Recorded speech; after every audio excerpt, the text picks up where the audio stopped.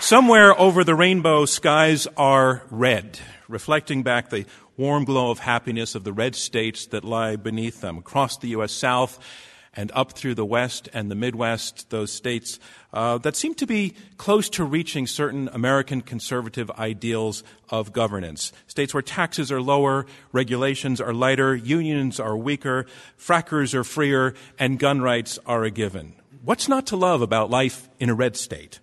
Unless you are a blue state type. The red state, blue state divide. It's a little bit artificial. It's a little bit oversimplified.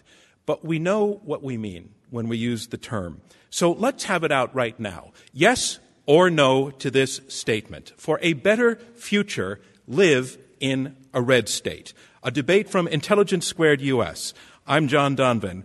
I am proud to be here with the Philanthropy Roundtable as our partner. We have 4 superbly qualified debaters, Americans all, but they are divided on this motion. 2 against 2. They will argue for and against it. For a better future, live in a red state. Our debate goes in 3 rounds, and then you in the audience vote to choose the winner, and only one side wins.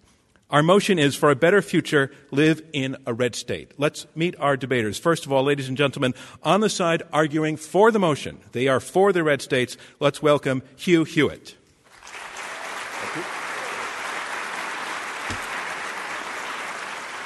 And Hugh, you are a professor at Chapman University Law School. You are host of the radio show that is named after you, The Hugh Hewitt Show. And you are on the for side of this debate. You are for the red states, but you live in California, a blue state. So have we booked the wrong guy? Oh, right guy, wrong wife. I married a Marine Corps brat who grew up on Camp Pendleton and wasn't leaving. All right, ladies and gentlemen, Hugh Hewitt. And Hugh, your partner is? The undefeated, untied, and always charming Stephen Moore. Ladies and gentlemen, Stephen Moore. Stephen, you are also arguing for the motion for a better future, live in a red state. You're a member of the editorial board and a senior economics writer for the Wall Street Journal. Steve, you are based in Virginia, a state that actually went for President Obama in 2012, but we're going to call it a red state. It has a Republican governor, a Republican majority House, a Senate with a Republican tie-breaking vote. So, question to you is, if you were forced to leave Virginia and had to move to a blue state, which one would it be? Well, it's a little unfair question because on a day like today with a beautiful view of the ocean, how could I not say California? Oh, you're just playing to the crowd here. Ladies and gentlemen, Steve Moore. Our motion is for a better future, live in a red state. We have 2 debaters arguing against it. They are for the blue states. First, ladies and gentlemen, let's welcome Gray Davis. Gray Davis, the 37th governor of California. You have also served as lieutenant governor, state controller, state assemblyman. You have spent most of your life in California. Your family moved here from New York when you were a kid. You even went to Stanford. But I'm going to ask you the same question I asked Steve. If you had to move out of your comfort zone into a red state, which one would it be? Well, first of all, I agree with Steve. Why not live in California? It's such a fabulous place. But I just came back from Sea Island, Georgia, where we had a family reunion. That's a beautiful state, great golf, great people. So I'd be somewhat under duress, but if you force me to leave, I'd say Sea Island, Georgia. All right, we have 1 vote for Georgia. Ladies and gentlemen, Gray Davis. And Gray Davis, your partner is?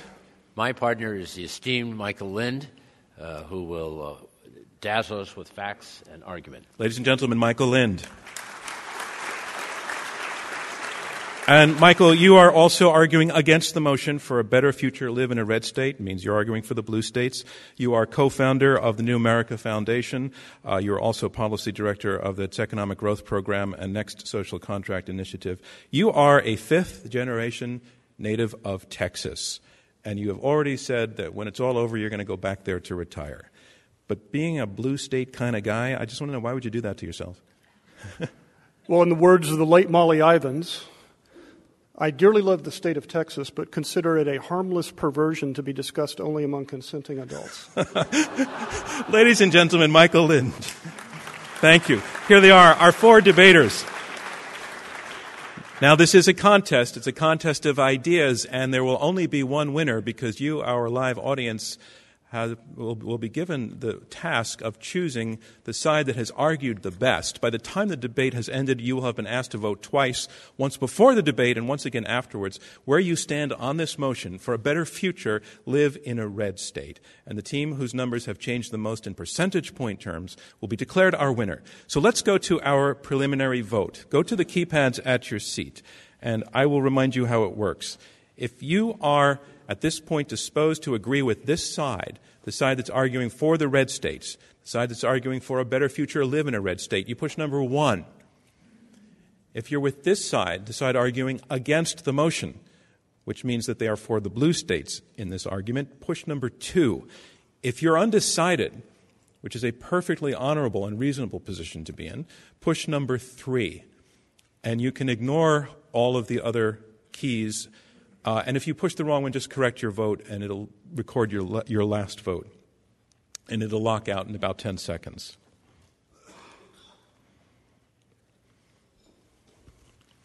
Okay, so, and how it will work at the end, we'll have the second vote, and it takes about 2 minutes to tabulate the results. On to round 1, opening statements from each of our debaters in turn. They are 6 minutes each. Our motion is this: for a better future, live in a red state. And here to speak first for the motion, Stephen Moore, who can make his way to the lectern. Stephen Moore, a member of the editorial board and senior economics writer for the Wall Street Journal. Ladies and gentlemen, Stephen Moore.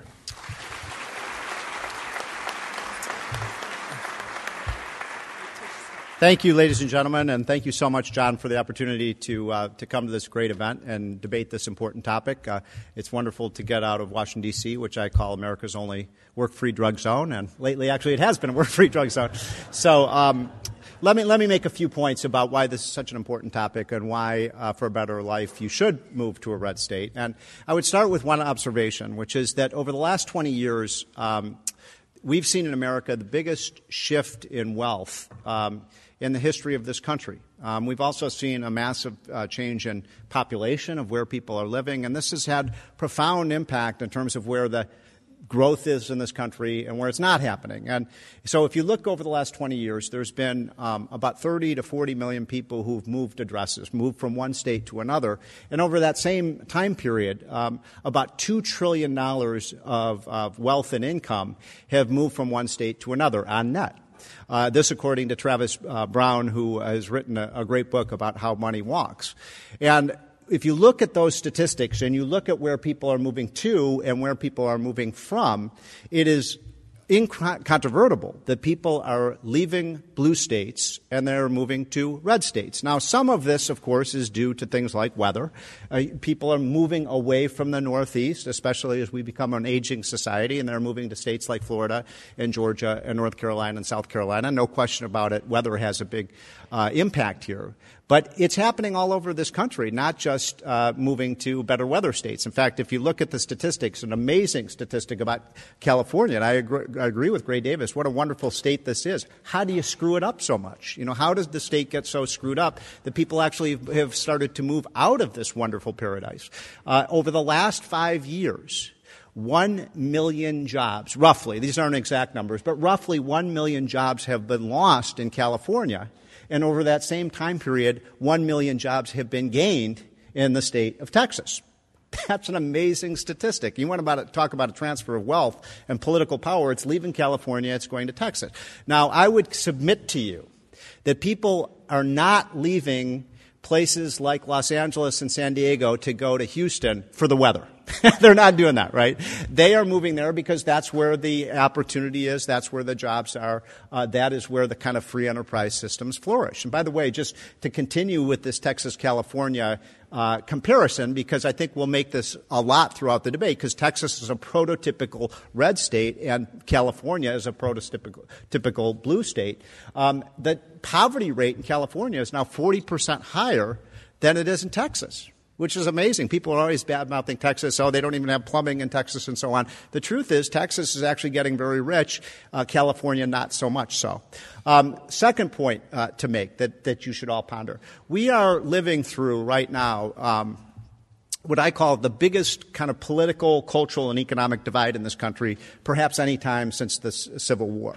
And what you're seeing, to put it very simply, if you look at the last few elections, is that the red states are getting redder and the blue states are getting bluer. And there is absolutely no question about it. If you look at what's happened, for example, in the southern states, every election for the last 4 or 5 election cycles, they get more and more Republican, for better or worse. And that's also true of the blue states. I hail from the state of Illinois. I love the Chicago area. I love the state of Illinois.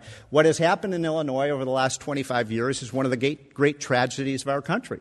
Illinois has gone to the pits in just about every single area. It has huge unfunded liabilities, high unemployment rate. The dingbats in Springfield just raised the income tax rate by 67%. One of my favorite, kind of modern politicians, Mitch Daniels, a couple of years ago when he was governor, was asked about what it was like being a neighboring state of Illinois, and he just put it so well. He said, to be a neighboring state of Illinois in Indiana is like living down the street from The Simpsons. I thought that is a great way to put it. And so we are seeing incredible dysfunction in these blue states, and it's a tragedy, by the way. Then you ask the question, why are people moving from blue states to red states? And I would submit to you the answer is very clear from the evidence why people are moving. Now, the 2 biggest factors, according to all the academic and economic research, are number 1, if a state is a right-to-work state, that is, that they do not force unions in their state and allow every worker to have the right to choose whether they want to join a union or not, those states are flourishing. And, one of the fun things about working at the Wall Street Journal, we talk to business owners all the time, big and small, from the corporate, Fortune 100 companies to small entrepreneurial companies. They always tell us when they're talking about setting up a new plant or a new warehouse, the first question they ask about a state, where they are going to locate, is it a right-to-work state? Because if it is not a right-to-work state, it's simply, they just take it off the list. No matter how many other kind of incentive systems they might have to move there, if you're not a right-to-work state, you're just not in the game to get these new enterprises. By the way, people are always talking about America losing its auto industry and auto jobs. America's not losing its auto jobs. That's not true. It's just the auto jobs aren't in states like Ohio and Michigan anymore. The auto jobs are now in the South. Right? And that's partly because of the fact that those are right-to-work states. The second factor that matters a whole heck of a lot is whether a state has no income tax or low income taxes. And we find this to be highly predictive of where people move. And so, for example, in this great country of ours, there are 9 states that have no income tax. States like Texas, states like Florida, states like Tennessee, states like Wyoming, states like Nevada, states like Washington. Those states over the last 10, 20, 30 years, no matter what kind of period you want to look at, have been producing about 2 to 3 times as many jobs per year as the 9 or 10 states that have the highest. Stephen Moore, your time is up. Thank you very much. Okay, so let me just make one last Stephen quick Moore, point. I'm sorry. I can't even make one last quick point. We're if strict you don't on this. want to live Stephen in a place Moore, like Detroit, Stephen, move to a red state. Thank you. Yeah. In fairness to Stephen, the reason that happened is that our timers were blown out when the power shortage happened, and he couldn't see where he was going. So you actually got about 6 minutes and 23 seconds. Because I did let you go on a little long. Are they functioning now? Because if they go out again, I would just want to ask our debaters, if they fail, would you like a 1-minute warning from me if these timers fail? I can do that for you. Okay. But right now, it looks like they've just come back again. Our motion is, for a better future, live in a red state. And our next debater against the motion is Gray Davis, the 37th governor of California. He is currently of counsel at Loeb & Loeb LLP and a senior fellow at the UCLA School of Public Affairs. Ladies and gentlemen, Gray Davis.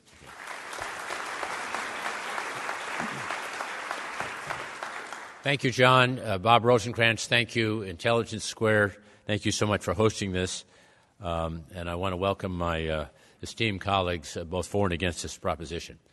As Steve indicated, this red state, blue state deal is really not so much about geography as it is about a state of mind. And those of us in the blue states have a different idea about economic development.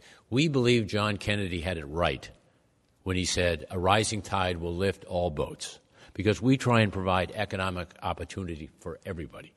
And we do that with 4 simple ideas. One, invest in education, invest in infrastructure, protect the environment, and have a stable safety net. We think that all makes economic sense. We think it is morally the right thing to do. And the numbers prove that we are right. If you look at the top 10 states by average income, nine are blue, 1 is red. If you look at the top 10 states by gross domestic product, 8 are blue, 2 are red. If you look at the bottom 10 states by domestic product, 9 are red, 1 is blue. Beyond just economics, if you live in a blue state, you're going to live longer, you're going to be healthier, you're probably going to have a college degree, and you're going to have more opportunity. Now, let me talk a little bit about California, which is definitely a blue state, but was not before 1992. But today it is really a blue state. Despite what our critics say, these are indisputable facts. California has more Fortune 500 companies headquartered than any other state, 54. California is the leading manufacturing state by far in America, both by jobs and total dollar output. In 2011, $230 billion. California is the largest agricultural state in America by dollar output. California created more jobs last year than Texas, and more jobs in the last year than anyone in the nation. Most importantly, people believe in California and they invest their dollars. California gets more direct investment from other countries than any other state. And this is the statistic that's going to blow your mind. On venture capital, that's people putting their money in startups. In 2011, the last year we have statistics for, California got more venture capital than all the other 49 states put together. And it got more money from foreign countries investing in California. So people are putting their money where they think they can get the best return, and they believe that best return is in California. My point is to live well, to be healthy, to have more opportunity, to be better educated. You want to live in a blue state. Vote no on the proposition that someone has to force you to move to a red state to live well. Thank you, Gray Davis. And here's where we are. We are halfway through the opening round of this Intelligence Squared U.S. debate. I'm John Donvan. We have 4 debaters, 2 teams of 2, fighting it out over this motion: for a better future, live in a red state. You have heard 2 of the opening arguments, and now on to the third. Here to debate for the motion for a better future, live in a red state, host of the nationally syndicated radio talk show, The Hugh Hewitt Show, and a professor at Chapman University Law School. Ladies and gentlemen, please welcome Hugh Hewitt. Thank you, John. And I agree with Governor. Thank you, Bob, for sponsoring Intelligence Squared. I love the format. Thanks to the Philanthropy Roundtable for hosting us today, and to my colleagues, both wrong and right. It's good to have you here. I have both a disadvantage and an advantage today. My disadvantage is I'm a talk show host, and that means 5 days a week, 3 hours a day, 15 segments a day, 75 segments a week. I do this. 6 minutes is an extended commercial break. It's not a segment. My advantage, however, is I have a book coming out on the very last day of this year called The Happiest Life, and I have spent the last year immersed in the details of the emerging science of happiness. Begun 15 years ago by my colleague Dennis Prager with the book Happiness is a Serious Problem, and now, most recently, by Arthur Brooks of the American Enterprise Institute in his book, The Road to Freedom. Happiness is quantifiable. You can figure out what makes people happy. And what makes people happy is more to be found in the red states than the blue states. I want to present that to you in a way that I think many of you will know or be familiar, because many of you share in common with me a friend, Dr. Jack Templeton. Jack likes thought experiments, right? You've been in those thought experiments with Jack, where you reframe the question. Here's how I'm going to reframe it for you. If your son or daughter approaches you and says, Mom, Dad, my company, the government, the military, has come to me and said, I'm getting moved one more time. They're in their 20s. And they're going to drop me into a blue state or a red state. I get to pick blue or red. I don't get to pick the city. I don't get to pick the state. I don't get to pick rural or urban. I don't get to pick suburban or where in that state. I just get to pick blue or red. What do you think? It's kind of a Rawlsian construct, right? You don't know where they're going to end up, just red or blue. 4 reasons to say to them, son or daughter, red. Number 1, when you get there, you're going to want to buy a house. California is 200% above the median cost of an average house in America. California is below that median. New York is 150%. Highest mortgage debt is in California. Highest mortgage debt is in the District of Columbia. You want your child to be able to buy a house and begin that American dream? Send them to a red state. Number two, you're going to want them to have kids, right? You want to be grandparents. Everybody wants to be a grandparent. I just became a grandparent. It's a great thing. Guess where the fertility is? Guess where people are actually having families and babies? The top 10 most fertile states are red. The 10 least fertile states are blue. I want to read that blue list to you because it really is blue. Rhode Island, Vermont, New Hampshire, Maine, Connecticut, Massachusetts, Michigan, New Hampshire, and New York. They are going the way of Russia and Spain. They will not be there in 10 years because there are not any children. But more importantly, actually, that's just an indication of other things. Volunteerism is spread out evenly across red and blue states, but not charitable giving. As you will know, 9 out of the 10 most charitable states in the Union are red. Now, of course, we've got Utah and Idaho, and you've got the Mormon tithe that drive them that way, but the other 7 are not. They are, however, what's that an indication of? Religiosity. And not merely checked off religiosity, but genuine confirmation of religious belief. Red state advantage, huge on charitable giving. Number 3, though, when you get there and you have these kids and you got your grandchildren, they're going to have to drive around a lot. They're going to have actual practical things to think about in the course of their lives. Number 1, think about the number of times you've pulled into a gas station. The number of times over the life of your child who's making that red-blue state decision, they're going to pull into a gas station. It's a good proxy for the practical cost of living. Gas prices are phenomenally lower in red states. So there's some reasons for that. Proximity of refinery, production of the basic material, bigger in red states. Red states are energy productive. When I was talking to Stephen beforehand, and he said, you take the economics, I'll take the social stuff.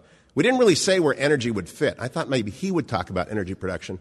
But then I began to think it's really a proxy for the willingness to go and grow with what you've got to make it better. And then finally, those grandchildren of yours are going to need to be educated.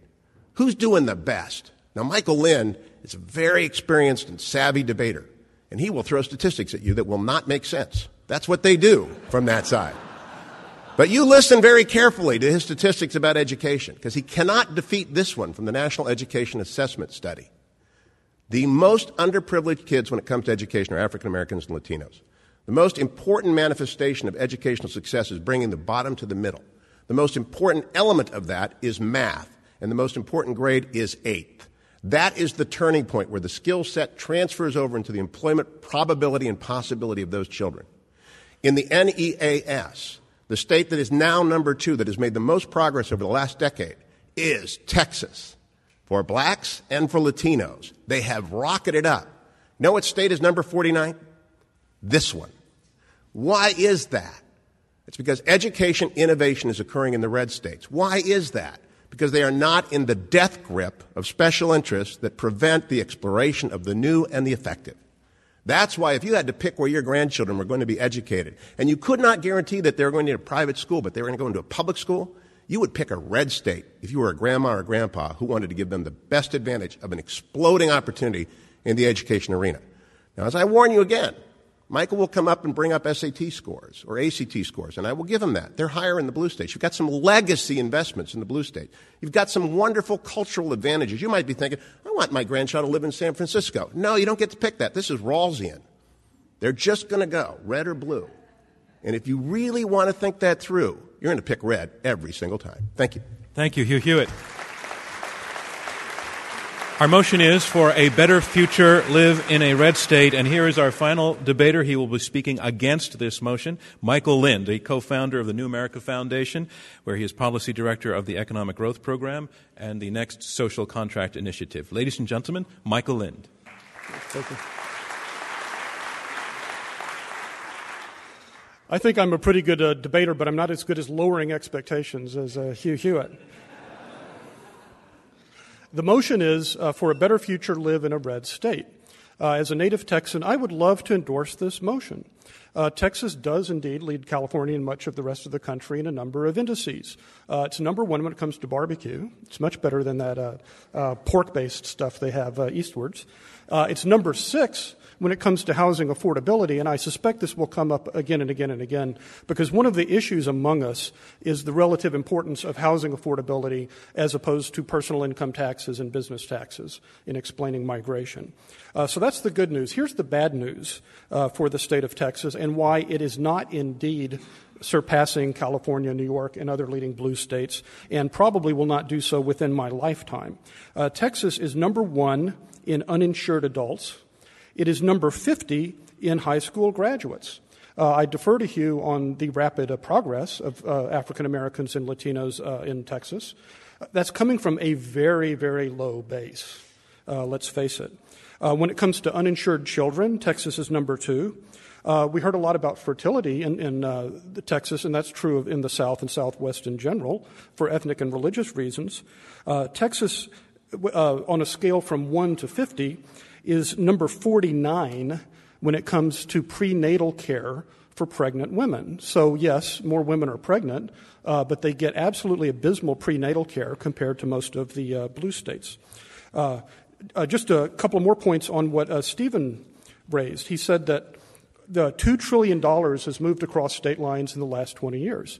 Well, the average GDP in the U.S. annually is 14, 15 trillion, if I'm not mistaken. So by my off-the-envelope calculations, that's less than 1% of GDP over the last 20 years. This is not a terribly strong argument for their side, if you ask me. The amount of migration from California to Texas is also very easy to exaggerate.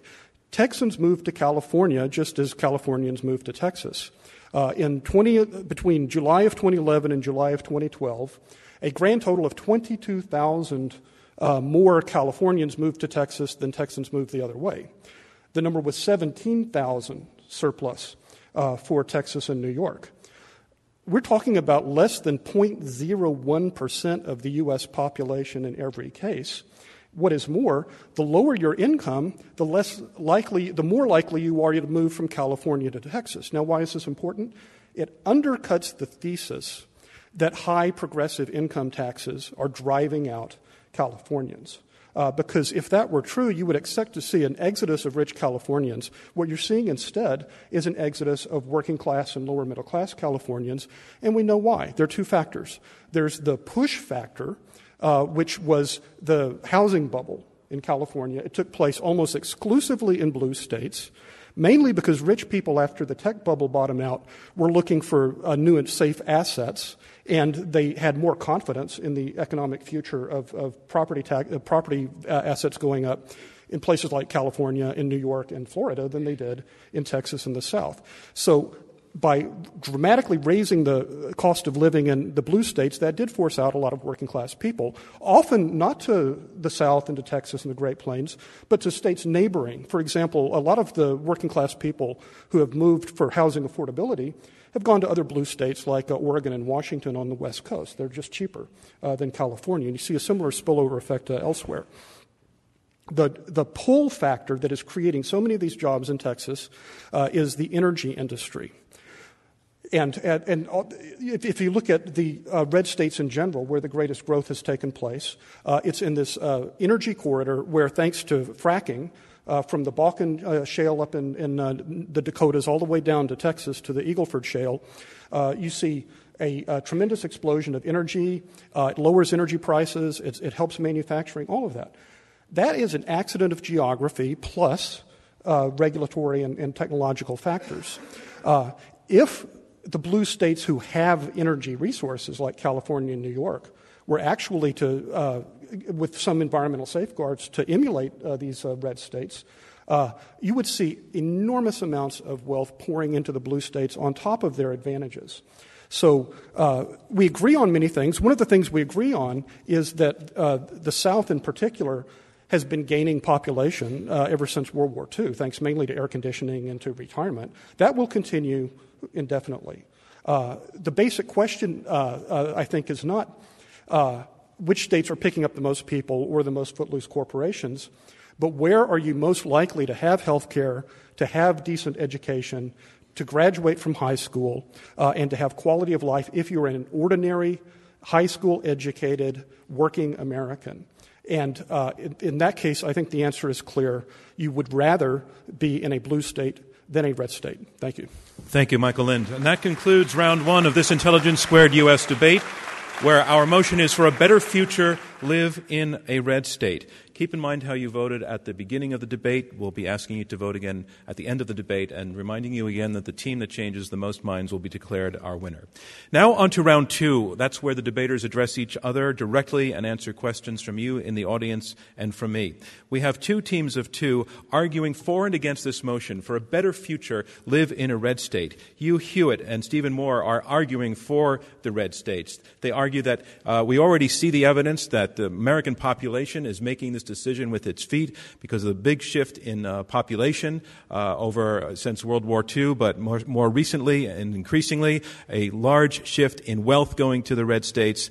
They say the reasons people are moving, they're moving for the right to work. They are moving attracted by lower income taxes, by the ability to buy homes, that there are indicators like fertility, which is on rampage in the red states, and that all in all, the message is the dynamic is moving very much in the favor of the red states. The team arguing against them, Gray Davis and Michael Lind, argue by bringing forth a set of statistics that show us a snapshot of all sorts of advantages already accruing to residents of blue states. Blue states have higher average income. People in blue states are living longer. They are more likely to have a college degree and to be healthier. And they dispute the notion that people are moving to the red states for benefits such as lower income taxes. Texas and the southern states, you just heard, offer air conditioning, and that may be what's drawing people more than the lower taxes because the portion of the population that's moving to these states wouldn't actually be benefiting from lower taxes because they're just not paid enough. So I want to take a question to the side that's arguing against the motion for the blue states. And this is a tricky debate because both sides are coming at us with dueling statistics, and it's a fairly easy thing to pick and choose. But as I did just point out, you presented Gray Davis and Michael Lind arguing for the blue states, a snapshot of several ways in which already, if you're in a blue state, you're better off for various reasons. But your opponents, I think, are arguing about a dynamic as opposed to a snapshot. They're arguing that everything you say may be true, but that the trend is going in the direction of the red states. And I want to ask you, Michael Lind, to take that on. Yeah, 2 points about the trend. First of all, the question before the audience is not whether it will be better to live in a red state 30 or 40 or 50 years from now as a result of present trends, but right now. The second aspect is what we're really talking about is the southern model versus the northern model. That is, the Great Plains have 9 million people. The county of Los Angeles has 9 million people. This is largely certain Midwestern states and the South. The low-wage, low public service, low-tax southern model, including states like Texas, that's been the model since before World War I. 100 years ago, there was a big achievement gap on all of these same statistics between the southern states and the northern states, the so-called blue states. There's still a big achievement gap. It's been closed somewhat by growth of the South, partly because of federal investment and desegregation in the last century. But so I would turn it into a question to them. What date are we talking about? Because if it's 2013, you get a different answer to the question than in 2035. And what leads you to believe that another 100 years of low-wage, low-tax smokestack chasing, luring companies from other states, which Mississippi has been doing for a century, is going to do any better than it has done in the last century? Stephen Moore.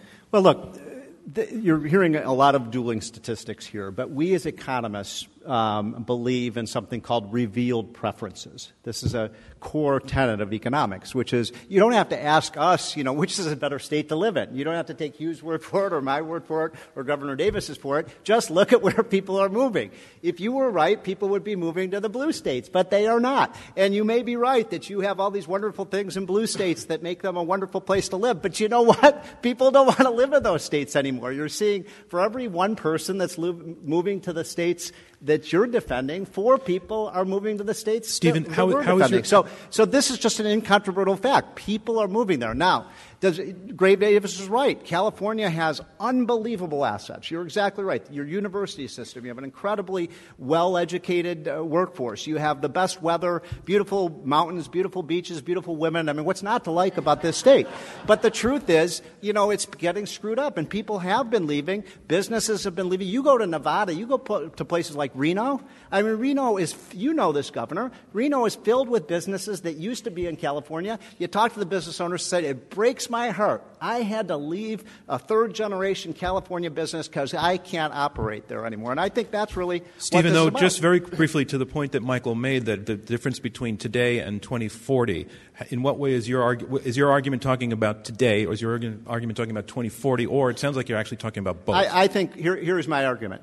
You were exactly right. This is a North versus a South phenomenon. And you know what's happening in America today? We are witnessing the rise again of the South. There is no question about it. And in fact, if you want to go to a place where the future is happening, you don't go to Detroit, you don't go to Albany, you don't go to New York City, you don't go to Los Angeles. You go to places in the South. And it's very likely that, in my opinion, in 10 years, time, because of the huge growth of no-income tax states, the entire South, within 10 to 12 years, will be a no-income tax region. Great, now, Davis. how in the world are the northern Steve, states going to compete against that? I want to make 2 points. Yeah. First of all, people vote with their feet. All the panelists here live in a blue state. Even Steve's tenuous connection with Virginia, I would argue, Obama carried Virginia. They got 2 Democratic senators, and clearly New York and D.C. are blue.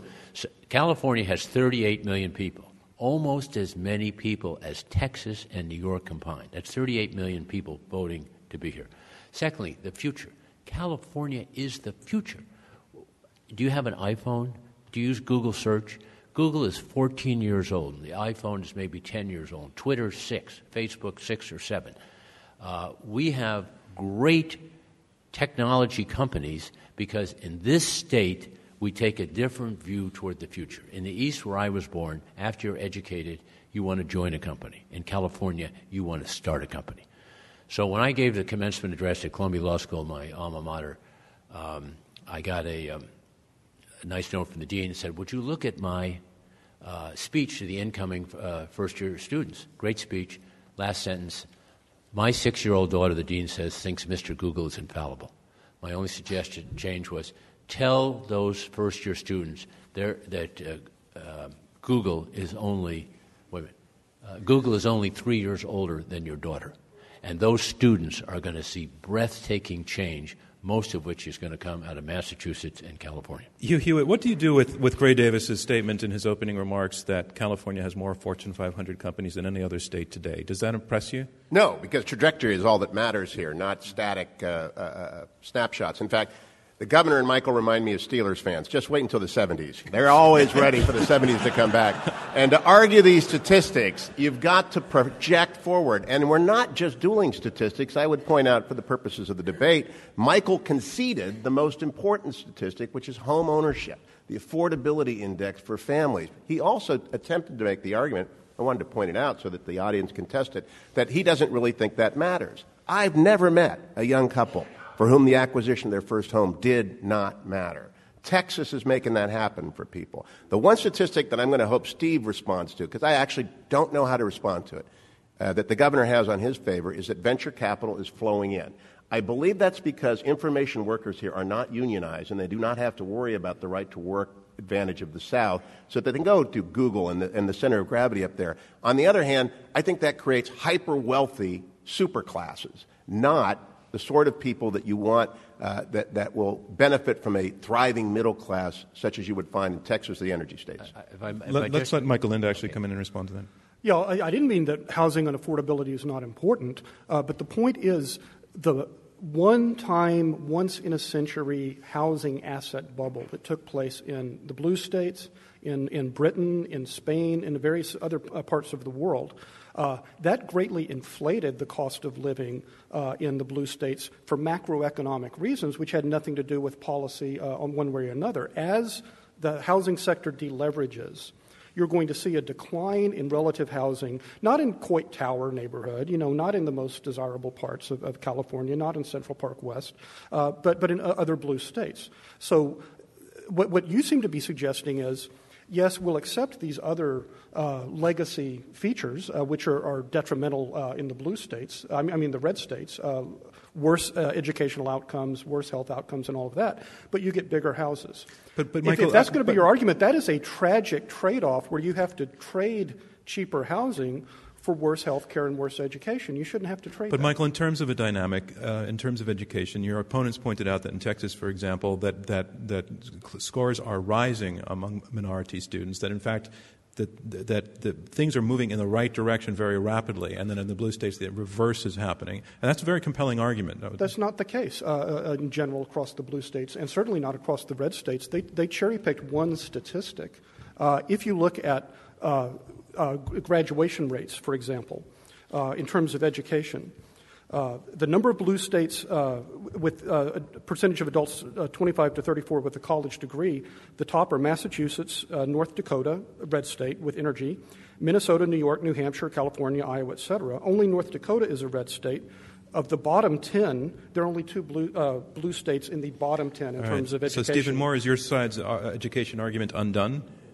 Look, you have to then defend the schools in the inner cities, right? I mean, how do you explain the abysmal schools in Detroit, in Chicago, poverty in New and York, inequality, in Boston? I mean, the inner city, and this is really, I think, one of the fundamental flaws of their argument. If the blue state modeled work, then Detroit wouldn't be bankrupt, right? Because there are no Republicans in Detroit. It is a city that for 50 years has been ruled only by liberal Democrats. And one of the things I'd warn you of is that if you want to move to these blue states, one of the things that they have in those blue states that we haven't even mentioned yet is gargantuan unfunded liabilities in their pension. You want to talk about the legacy costs. Look at the legacy costs of these blue states. So if you were to move from a red state to a blue state, you are basically condemning yourself and your kids to have to pay a huge amount of your taxes just to pay for the costs of the last 20 or 30 years for retired public workers, where you get nothing in return for your tax dollars. You're saying the blue dollars. States are doomed.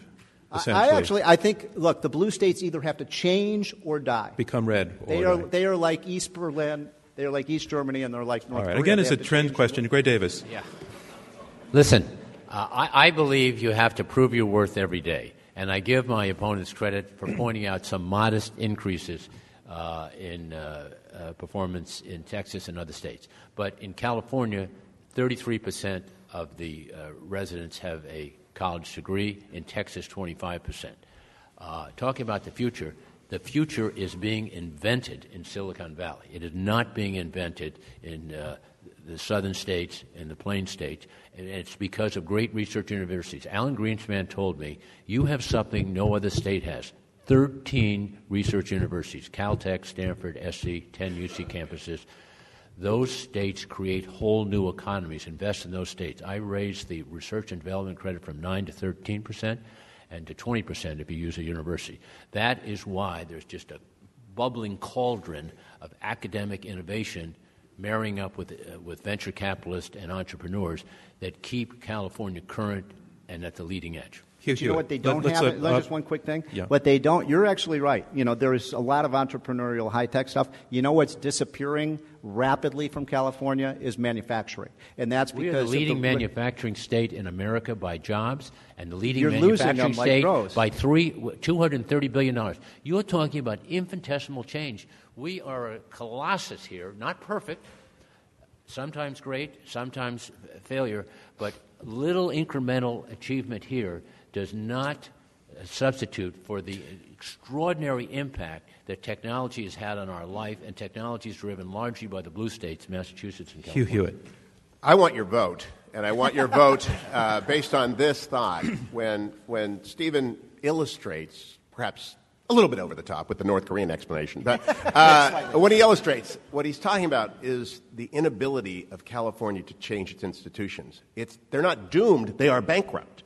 They are functionally bankrupt. And the inability to change is because there are supermajorities in the state legislature, and this occurs in New York and in Massachusetts and in other doomed blue states to bankruptcy, doomed to bankruptcy. Illinois, I loved your Simpsons. Hugh, why is that their blue stateness? Because they've done deals with public employee unions that cannot be paid for. They've written checks that cannot be paid for except 3 generations down the road. There are scores, hundreds, thousands of six-figure retirees at the age of 50 in California, Governor. And I'm sure you can speak to this. It wasn't your fault. You inherited a lot of it. But you got prison guards walking around at 6 figures that people have to pay for and the lifespan. And, Michael, one quick response. We don't have to worry about those uninsured, right? Didn't Obamacare fix that? Michael Lind. Actually, Obamacare... They can't get on the system. They could log on. Let's hear from Michael Lind.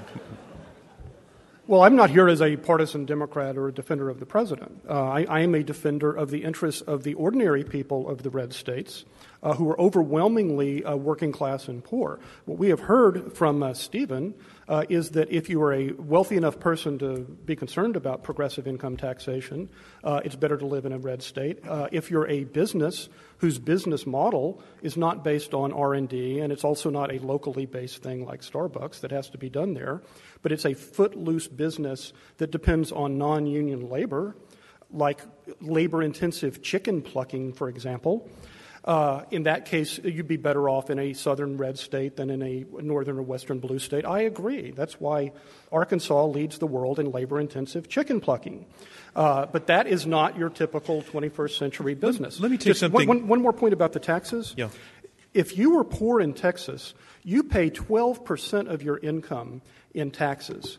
Because Texas, like other southern states, relies heavily on regressive regressive property and sales taxes. If you're rich in Texas, you pay 3%. Now, what kind of society is it where the poor people pay 4 times as much of their income as the rich people? It's a libertarian ideal if you want to get rid of all taxes on the rich and on inheritances and have nothing but a flat tax. But that has a cost, too, in addition to housing affordability. Michael, you just said that the middle-class people are moving to Texas. So if it's so horrible they're in Texas with the taxes, why do they move there? And the answer to that question, by the way, is JOBS, that 3-letter word that Joe Biden always talks about. That jobs are in those states. Let's hear, and I want to hear Michael's. It's a great question, actually. I want to hear Michael's answer to it too. Yeah, and the answer to that is FRACK. They are not All right, moving. I have to address that. They are not moving. You are not seeing California and New York and Massachusetts emptying out to go to the flourishing business districts of Arkansas and of Mississippi. Right. So if you took, just one second, Stephen, if you took out the energy sector from the red states, what do you think you would be left with? Well, we have had studies since the crash of 2009. This was reported recently in USA Today. The largest contributions to income in the red states in the last few years have come from 2 things: energy My question was and slightly federal different. food stamps for poor southern My states. question was slightly different. If you took out the energy sector, what would happen to the flow of population toward the red states away from the blue states? Well, we saw this when the Texas energy bubble burst in the early 1980s, and there was a reversal to the Midwest. Okay, first of all, Michael, thank you.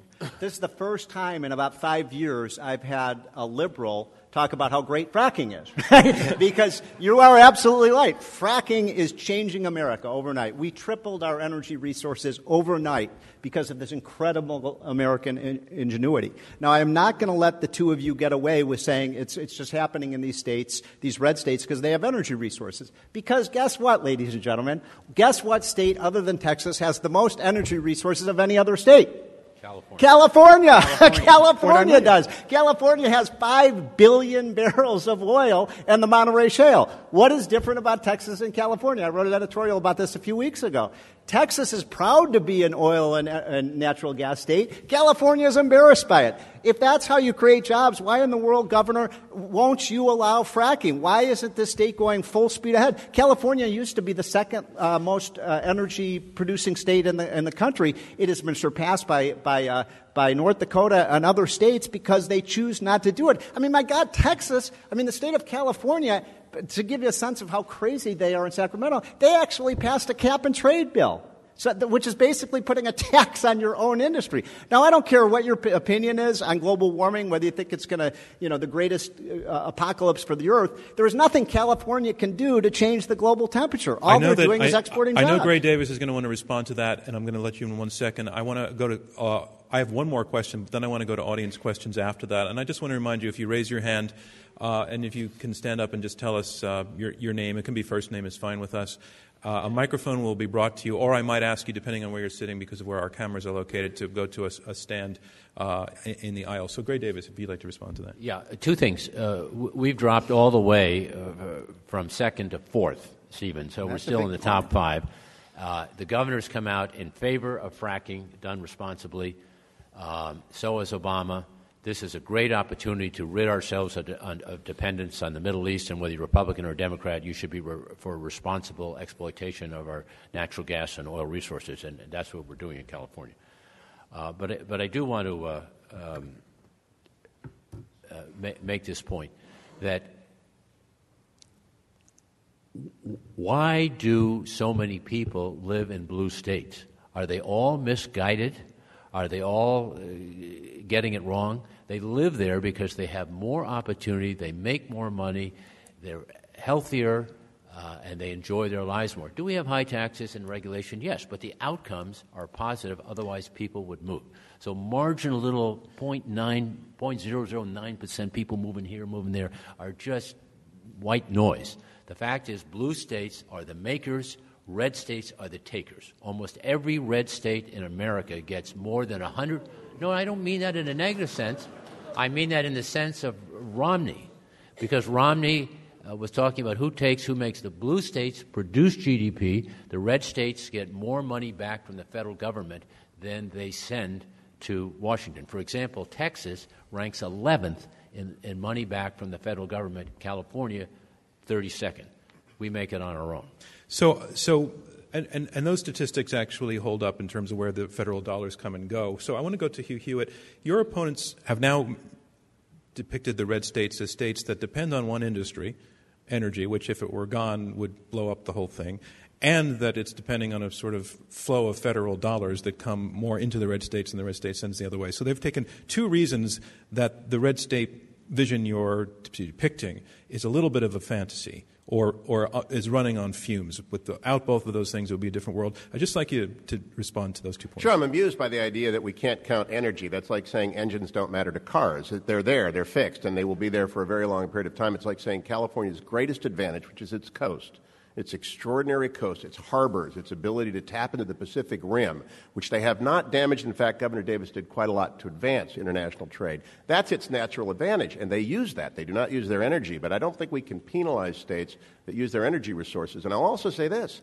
The states which are technically blue but operationally red, Michigan, Pennsylvania, and my home state of Ohio, are in fact going to become red over the next 30 to 40 years, which is a time frame I think we're talking about the future. We think of our children, our grandchildren.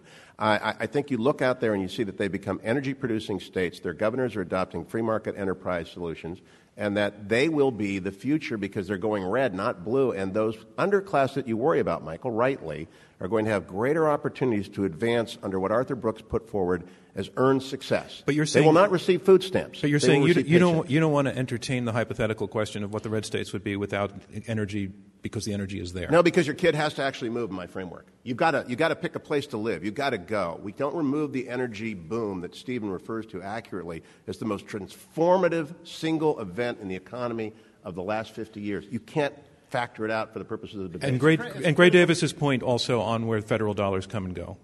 Hewitt. No, that's a variable. Federal dollars will not be there for much longer unless we want the country to go as bankrupt as California is. Just one quick point about oil and gas. Stephen Moore. Just a really quick point.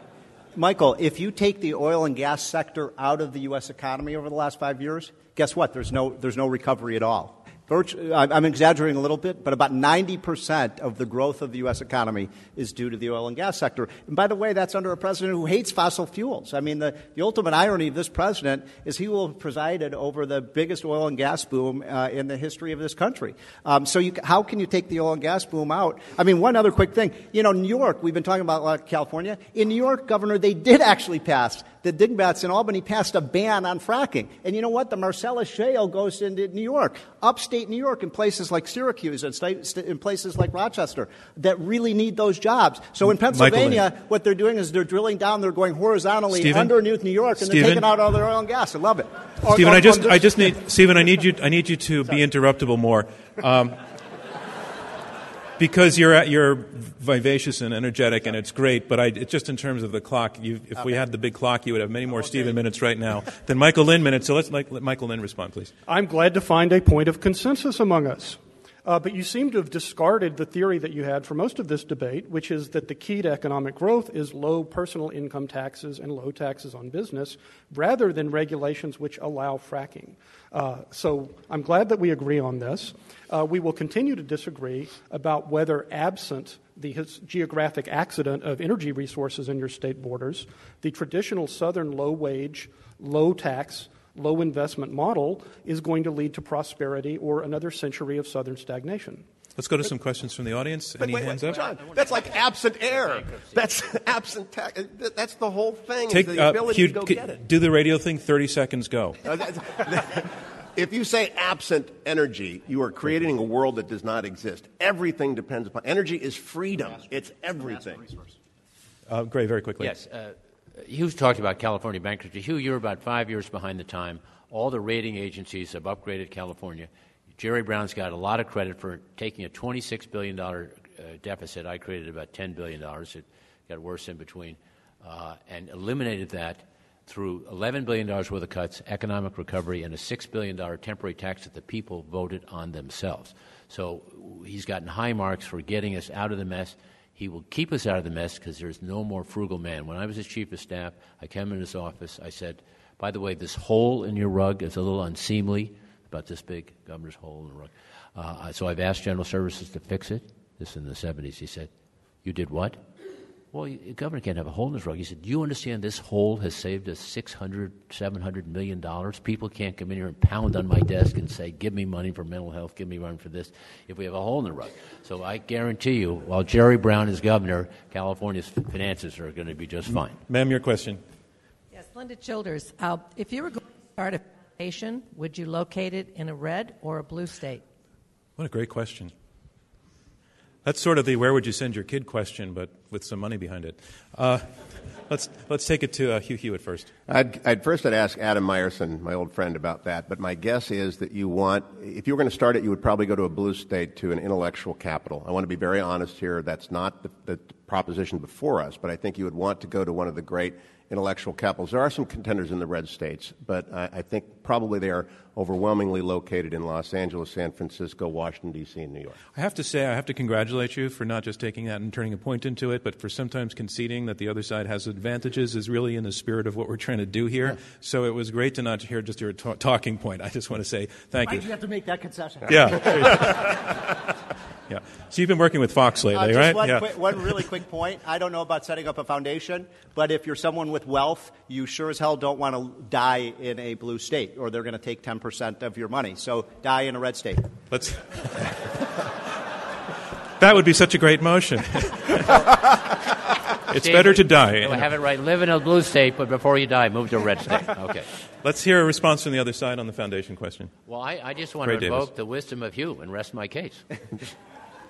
Set it up in a blue state. Michael Lind. I have nothing to add to the deathbed migration theory of the foundation taxes. All right. I still congratulate Hugh Hewitt for saying what he said. Are there any other questions coming up? Ma'am, please go ahead. Heather, I'm sorry, Mike's not... One more time. Heather, who admits to living in Manhattan. The question is for Michael and your contention that what we're seeing is no different than the historical difference between northern and southern states, or the blue and the red states. Jonathan Haidt, in his book, The Righteous Mind, makes the point, and he's a liberal Democrat, that the great problem with the liberal project is that it starts with very good intentions but never sees the unintended consequences and costs in human capital and economic consequences of these projects. Is it not the case that what we are finally seeing is, over the time of the progressive project in these blue states, well-intended though they may be, that those chickens are finally coming home to roost, and that is what is making the difference between the red and the blue states? Michael Lind. Oh, I think there are deep flaws within the progressive liberal project, as there are within the conservative project and the centrist project. But I don't think that explains the difference. The real difference, it goes back to the fact that we haven't raised yet, which is this has really been two countries for most of its history. You had the slave states and then later the segregationist states, and they just fell behind. In 1900, the difference in per capita income between the South and the North was greater than that between Tsarist Russia and Victorian Britain. And we've become a much more integrated nation-state since then, but you just have a long way to go.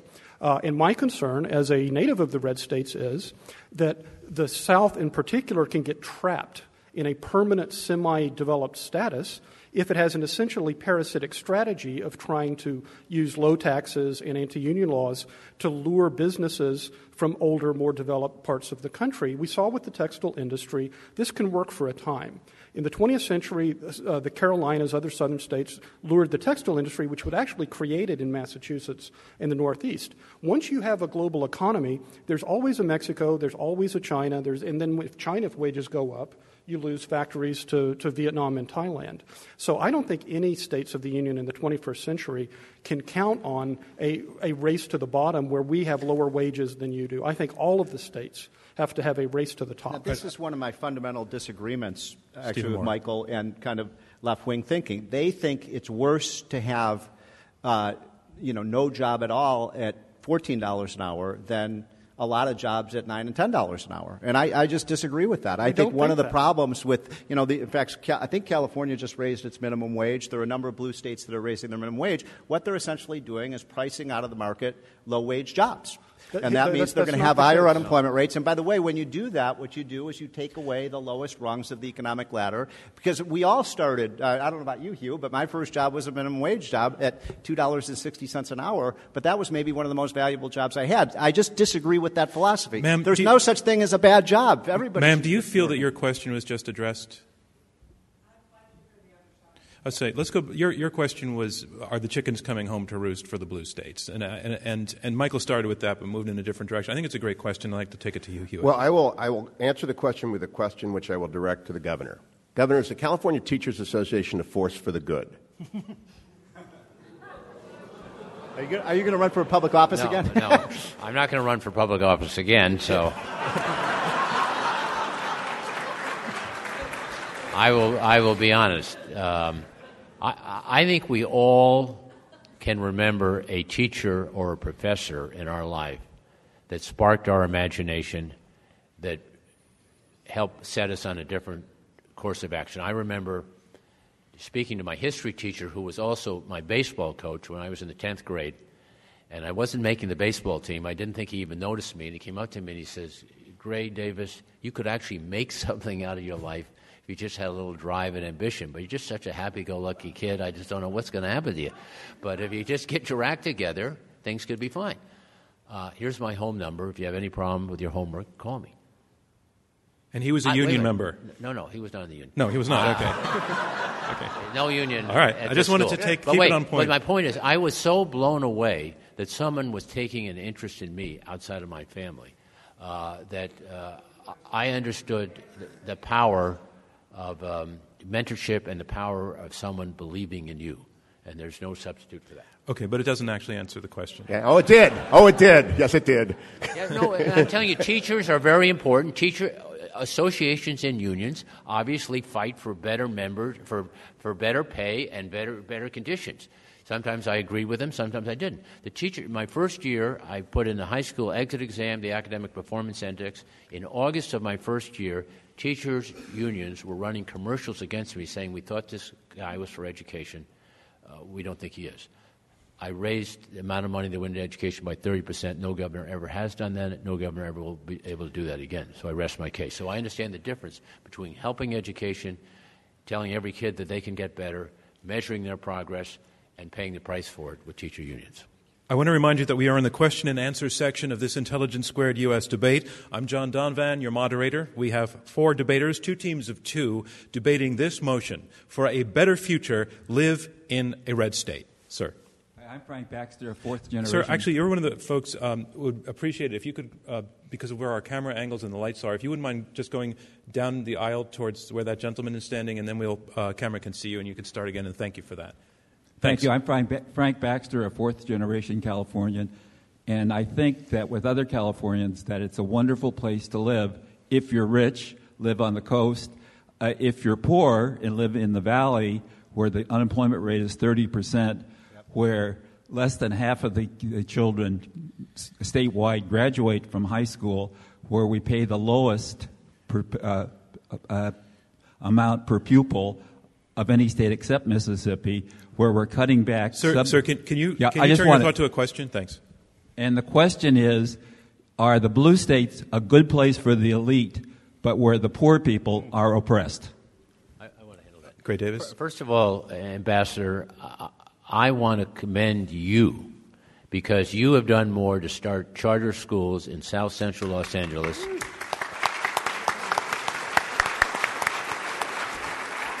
on a bipartisan basis. And you know, when I was governor, we were very close together to promote charter schools to make sure they got money out of construction bond issues and to give them opportunities to succeed. So my point is, good people will find ways in which to improve a challenged educational system.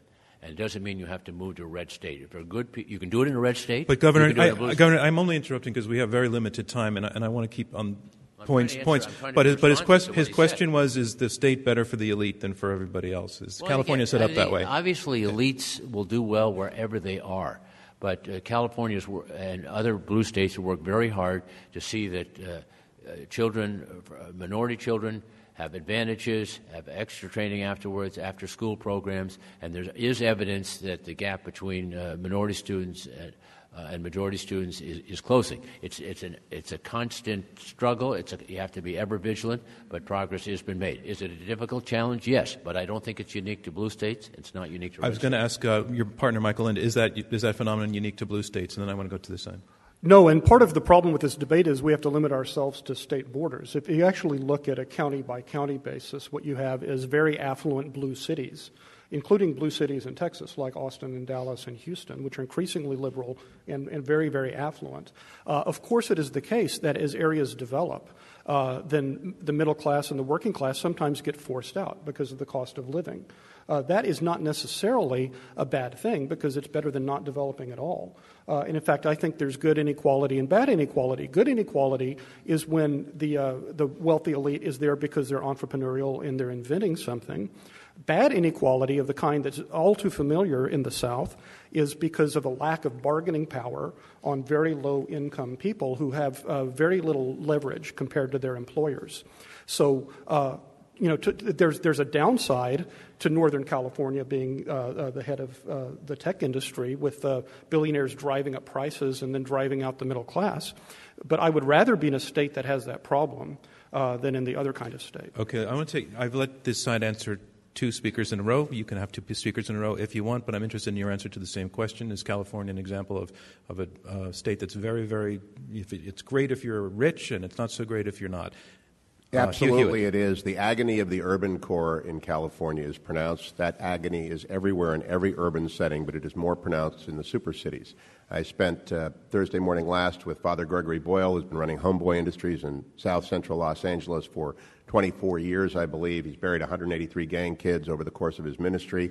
It is a tough, tough place to be poor. It is a wonderful place to be rich. Stephen Moore, do you want to take it on, or move on to Mike? Statistics show this, and by the way, unfortunately, it's not just happening now in blue states. We are now in the fifth year of a recovery. The most animating feature of this recovery is the rich are getting richer and the poor are getting poorer. Exactly the opposite of what the president wanted to have happen. By the way, I have nothing wrong. There's nothing at all wrong with people getting rich. Someday I want to be rich myself. But the fact is that this has been a dreadful, dreadful recovery for low-income people, and that's because we have adopted kind of liberal blue state policies on a national level that have reduced opportunities for those at the bottom. So it sounds like, for the purposes of this debate, on that point, this is a wash, that neither the red states nor the blue states are better off in this regard. Hold on, I just want to make this point clear. But the blue states make it worse because they take Obama's policies and then add on to them, like when California raised their minimum wage. When you raise your minimum wage, you hurt your lowest skilled workers, so you make your poorest workers poor. We raise our minimum wage because we're kind of trying to lift all boats. You may think it's cool to live on $9 an hour, but we're trying to allow people to do a little better than that. The economic literature shows that if there are bad effects, they are slight compared to the greater income the people with the new minimum wage have. It is simply not the case. Conservatives and libertarians for 30 years have argued there would be mass unemployment if you raise the minimum wage. The U.S. raises the minimum wage every few decades. The mass unemployment does not materialize. The mass unemployment we have now and the weak recovery is not the result of George W. Bush, under whom it started, nor is it to be blamed on Barack Obama.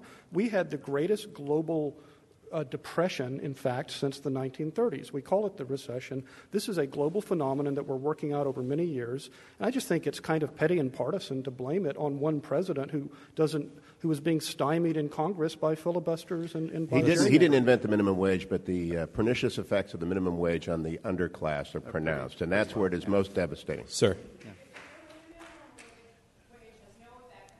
Wait, ma'am, I'm moving on to other audience members with respect, just so that we can bring in some other voices. Sir. Yeah, I'd like to... Can you tell us your name? Paul Merrow. I'd like to ask a question that's a little bit different play on the previous question. I'm from Utah, where we have a very strong middle class statewide. And as my wife and I were driving in from the Long Beach airport to here, we got to kind of this, whatever this hilly area is, and she says, boy, you don't want to live on this side of the hill, do you? You want to live on this resort side of the hill. And so for me, I want to ask specifically, does a strong middle class play into your motion? What does the middle class have to do with your motion? Can I rephrase your question? Please. And with your agreement to the middle class has better shot in a red state than a blue state. If we were to rephrase it that way, in which state does the middle class have a better shot at staying middle class? Or I would like the panelists to address the importance of a middle class and whether you're going to find the middle class more so in a red state or a blue state. That's how I wanted to hear it. Hugh Hewitt. Absolutely it matters, and I default to the Catholic middle class of the 50s and 60s that Ross Douthat wrote his wonderful book about, and how it provided structure, opportunity, and growth for legions of people. And the red states have, as I pointed out in my opening remarks, the greatest amount of volunteerism, the greatest amount of generosity, the greatest amount of those indicators of community that would provide the guard post for the development of a middle class, because we all project upon our children their success, our success, but what we've got to really think about is someone who's rising, and where will they be nurtured if they are indeed in the lower class attempting to move the middle. And I believe the red states provide the greatest opportunity based on why, Hugh? Why? Because they have the greatest number of churches, because they have the greatest number of volunteers, because they have the greatest civic involvement. They are not elites dictating to underclasses. They are middle classes prospering together. Other side. Let me go to Michael Lynn first, and then I'll come to you, Gray. Yeah, if you look at the states which have the lowest extremes of inequality, the biggest middle class relative to the rich and the poor, they tend to be Great Plains states, where simply there aren't that many rich people and there aren't that many poor people. They were largely rural. Many of them were settled by Germans and Scandinavians with a very communitarian sense of the local public sector.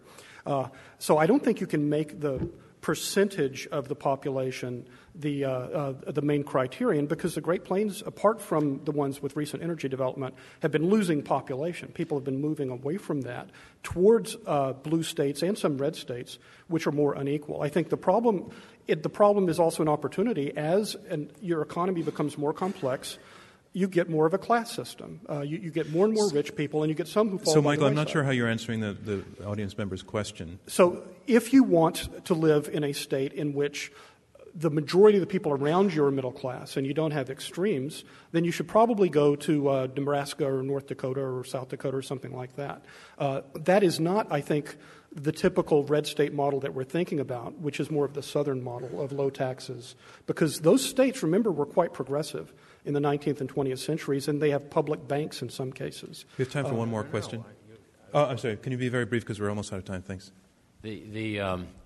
I would argue that the blue state model is more inclusive and more concerned about everyone having an opportunity to achieve their dream. America is all about believing you can do something and given the opportunity to achieve it. It's both in the interest of middle class, the underclass, and the rich, for the middle class to do well. They're the glue that holds society together. The better they do, they're more customers, they're more investors, they're better stakeholders. I tried to help that by creating merit scholarships. You didn't have to be poor, but if you tested in the top 10% of your class in public school, you got a $1,000 scholarship every time you did that. I think we all agree education is the passport for a better life. We have to rethink how education can impose less debt on people, maybe by using online education in a blended fashion. But middle class folks are very important in the blue state model, to be responsive to your question. Right down front here. And so you're fine where you're standing. We can see there. Stanley Goldstein. I've got a question for Governor Davis, but first I want to chastise Hugh Hewitt. I can't give you time to chastise you, Hewitt. Please get up with him give afterwards. you my 2 minutes. We just don't have the time, and Two we're more very minutes to the strict. gentleman. So I need you to ask a question. Right. Thanks. There's a lot of literature now about the hammerlock which public service unions have on public policy and legislation in California. Forget about the pension problem. Is that something that California is going to cope with or not cope with? I'm going to pass on that question because I don't think it helps us understand the difference between the states directly enough. Ma'am, right here. And if you... I just want to check whether the camera can see Calling you. a state red or blue... Ma'am, just 1 second because we wouldn't like the live stream to see you. Is that going to be okay? Or if you could step out to where that gentleman is. Thank you. Calling a state a red or a blue state is defined by the governments and the elected officials. But this is not cast in concrete. We've seen a tremendous change in the state of Wisconsin, for example. So let's call them purple states, the ones that kind of flux back and forth and aren't predictable necessarily. Virginia is a little bit in that position right now. So what is your question? So how do we move states one direction or another? What's the key for elected officials to woo voters? Again, I think that what you're asking is already built into our motion, so I'm going to go on to... It's not that it's a bad question, it's just that we're trying to talk about which place would you want to live in. And I don't want you to go into it, please, because we don't have the time. But afterwards you can chat. One more question? And I say that with respect because I do think it's a very valid issue. Sir, and again, if you could go down that aisle. Thanks. If you can go back just to where that gentleman is. Am I okay now? Father, okay. Yeah. It's just you see that camera out to your right is trying to see this. Thank you. I forgot my question. I'm sorry. I want to talk about dependency. Folks who are receiving welfare, in general, we're talking about happiness. If you're highly dependent on the government, it's hard for many Americans to understand how you can be happy. Could you comment on red states versus blue states and dependency and welfare? Thank you. It's not a question. I mean, it's a question, could you comment? But which is better? Which states are better, blue states or red states, to reduce dependency? In other words, if you're living in a life where you are dependent, which state offers you the better chance to become independent? Yes. Okay. Thank you. Okay. Well, I guess my response would be, is that a trick question? Because, look, California has the highest, welfare benefits. It used to. I don't know over the last few years, but for the last 20 years or so, California's had the highest welfare benefits, and they've had incredibly high dependency on welfare. We saw in the 1990s one of the great social experiments in this country where states started, and by the way, red governors, states like Tommy Thompson and John Engler, that really changed the welfare system, put in place common sense reforms like time limits and work for welfare requirements and getting people back into school. And boy, did that work. And one of the things that's discouraging is a lot of blue states are moving away from those policies and you've got a lot of blue state politicians who actually think it's a stimulus for the economy to put people on food stamps. And I'm not making this stuff up. They think it's good for the economy to put more people on food stamps. All right. Both your opponents want to speak. Ray Davis and then Michael Lind. There are 26 states that refuse to participate in the health care exchanges that Obama is setting up under Medicare, under Obamacare, Affordable Care Act. Of those 26 states, all but 3 receive more money from the federal government than they send to the federal government. In fact, here's a list of the top 10, and the vast majority of this is actually going to poor people because there are more poor people proportionately as part of the population in red states, particularly in the South, than they are in blue states. New Mexico, Mississippi, Alaska, Louisiana, West Virginia, North Dakota, Alabama, South Dakota, Virginia, Kentucky. Some of this is farm aid. A majority of it is means-tested welfare and anti-poverty aid. So if the question is, where are benefits at the state level more generous, anti-poverty benefits are more generous in blue states, which tend to be wealthier in general. If you ask where the people in need of anti-poverty programs are, they're disproportionately in the red states. They have more poor people. It's funny how blue and red hear differently. I heard your question as being, in what category of state, blue or red, will a poor person have a better chance of becoming not poor? Not getting them. And I believe that is simply a function of where jobs are created, and jobs are being created overwhelmingly in red states. And so if you are poor and you don't want to be poor, if you want to embrace earned success, which is, in the happiness research, the most important thing, read Arthur's book, The Road to Freedom. Ladies and gentlemen, that concludes round 2 of this Intelligence Squared U.S. debate, where our motion is for a better future, live in a red state. And now we move on to round 3, and in round 3 we will have closing statements by each debater in turn. They will be 2 minutes each. This is their last chance to try to change your mind. Remember how you voted before the debate. Right after this, we're going to ask you to vote again, and the team whose numbers have moved the most in percentage terms will be declared our winner. Our motion is, for a better future, live in a red state. And here to summarize his position against this motion, Gray Davis, the former governor of California. Thank you. Well, I very much appreciate this debate being held here, and I thank all of you for attending and all the participants. Clearly, blue states offer opportunity, longevity, better health care. More things are possible. Do we have problems, high taxes, regulations? Yes. Everything is a mixed bag. Everything has a flip side. But if your son or daughter or grandchildren are looking for a way to help change the world, to make an impact on society, to reach their highest potential, they have the best opportunity in the blue states of the Northeast, the Midwest, and the Far West. Stephen said to me privately what he said publicly. He said, "My God, why would anyone live in a state other than California?" Stephen, I wholeheartedly endorse that sentiment. Thank you, Gray Davis.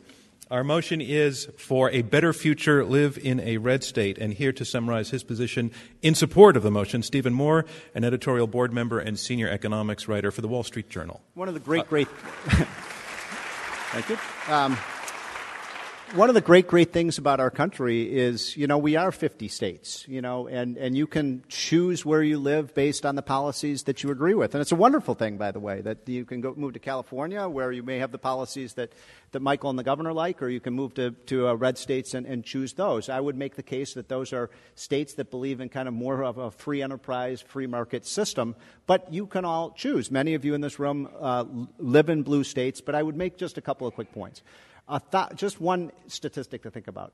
Each and every day in America for the last 30 years, 1,000 people every day have been leaving blue states and they've been moving to red states. And I would submit to you that is prima facie evidence that more opportunity, the very kind of opportunity you were talking about, Governor, the kind of jobs that you were talking about, Hugh, those are being created in red states for one reason or another, whether it's the energy revolution or the fact that they have lower tax rates or less regulation or right to work. I think they all contribute to that. So people can choose where they live. And one of the things that we need to do in America, by the way, is get rid of a lot of federal policies. Let states decide about health care. Let states decide about welfare and work rules and so on, and let these ideas flourish. But I would submit to you all, if you think about America's future, and you really have to ask yourself this question: where is the future going to happen in America? Is it going to happen in Detroit?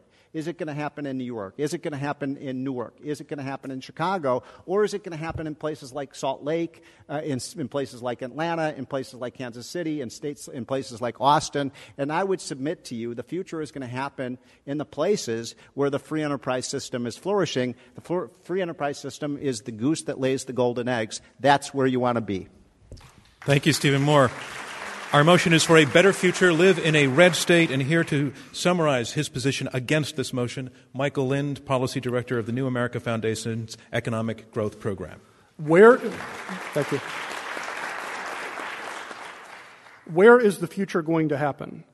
As Stephen Moore, it's the right question to ask.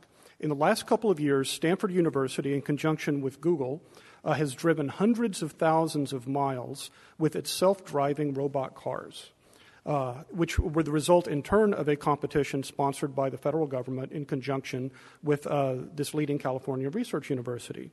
I am from the red states. I like the red states. I would like to see California, New York, Massachusetts cut down to size. Frankly, I would, personally. I do not think in my lifetime I'm going to live long enough to see Salt Lake City and Atlanta and even Austin, my hometown, be competitive when it comes to nanotech and breakthroughs in robot technology and world-class finance. Now, that's not necessarily the test, but if you paint this picture of California and Massachusetts and New York, which have led in the economy for much of the 20th century and still do in many high-tech sectors, being emptied out as though they were East Germany and people are fleeing like boat people and so on. I just think that's a very misleading picture. There are real trends, and it's not a matter of good and bad on both sides.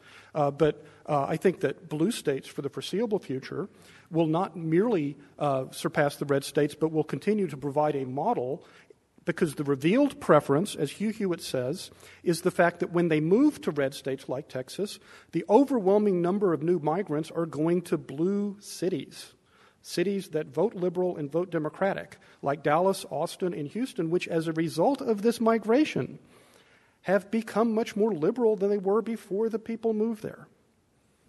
Thank you, Michael Lind. Our motion is for a better future, live in a red state, and here to summarize his position in support of this motion, Hugh Hewitt, professor at Chapman University Law School and host of the Hugh Hewitt Show. John, thank you. You've been an excellent moderator, very fair and rigorous, and thank you, Governor and Michael, great and worthy opponents, and thanks to Stephen, who actually made the case that I think we were done after round one. I really would like your vote, and I really would because I think it would send a message. Let me tell you, in 1998, the year that Governor Davis was elected, we passed one of our propositions, Prop 10, which put a 50-cent per pack tax on cigarettes. And then that money goes back to the counties, to the boards that spend it on children 0 to 5 to improve their health and their readiness to learn. I've served on my Orange County Prop 10 board for 15 years. The problems are staggering. The amount of dysfunction in the urban core, the falling behind, the inability, health problems, the onset of adult diabetes in children under the age of 12 is epidemic. Learning disabilities, autism is skyrocketing. Here's the difference between red and blue. Blue states have sclerosis. They cannot innovate. They are in the grips of special interests that have vested interests that refuse to allow them to do things that are necessary. Red states believe in innovation, and I'm glad we brought up Scott Walker, who took an enormous amount of heat for attempting to change the basic paradigm of his state. In order to meet these pressing new problems, which are global and transformative, you have to have political systems that will move and will be nimble and will try and innovate and experiment. You need freedom. And the freedom that I'm talking about, the freedom that Stephen Moore writes about all the time, the freedom that we all share. Everyone wants all states to succeed, right? I'm not against the blue states.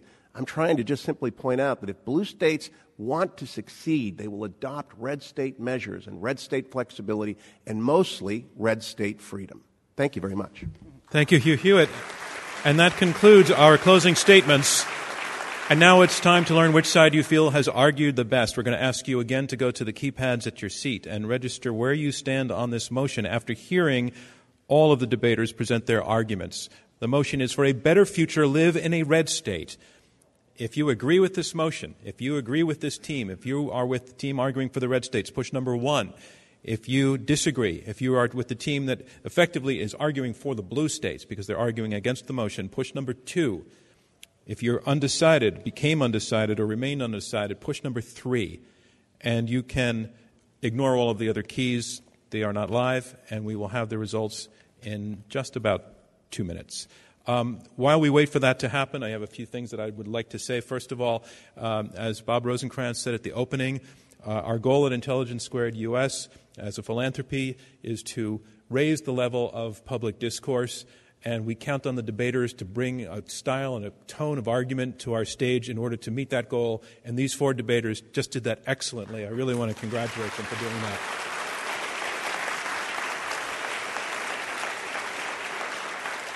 Secondly, on the whole matter of audience questions, I know it's very, very tough to get up in front of a microphone, and even tougher if the moderator says that's really not on point. So to all of those people to whom I had to say that, I sincerely apologize. I actually congratulate you and honor you for getting up. It's just that we try to squeeze it into this very narrow format. So my apologies.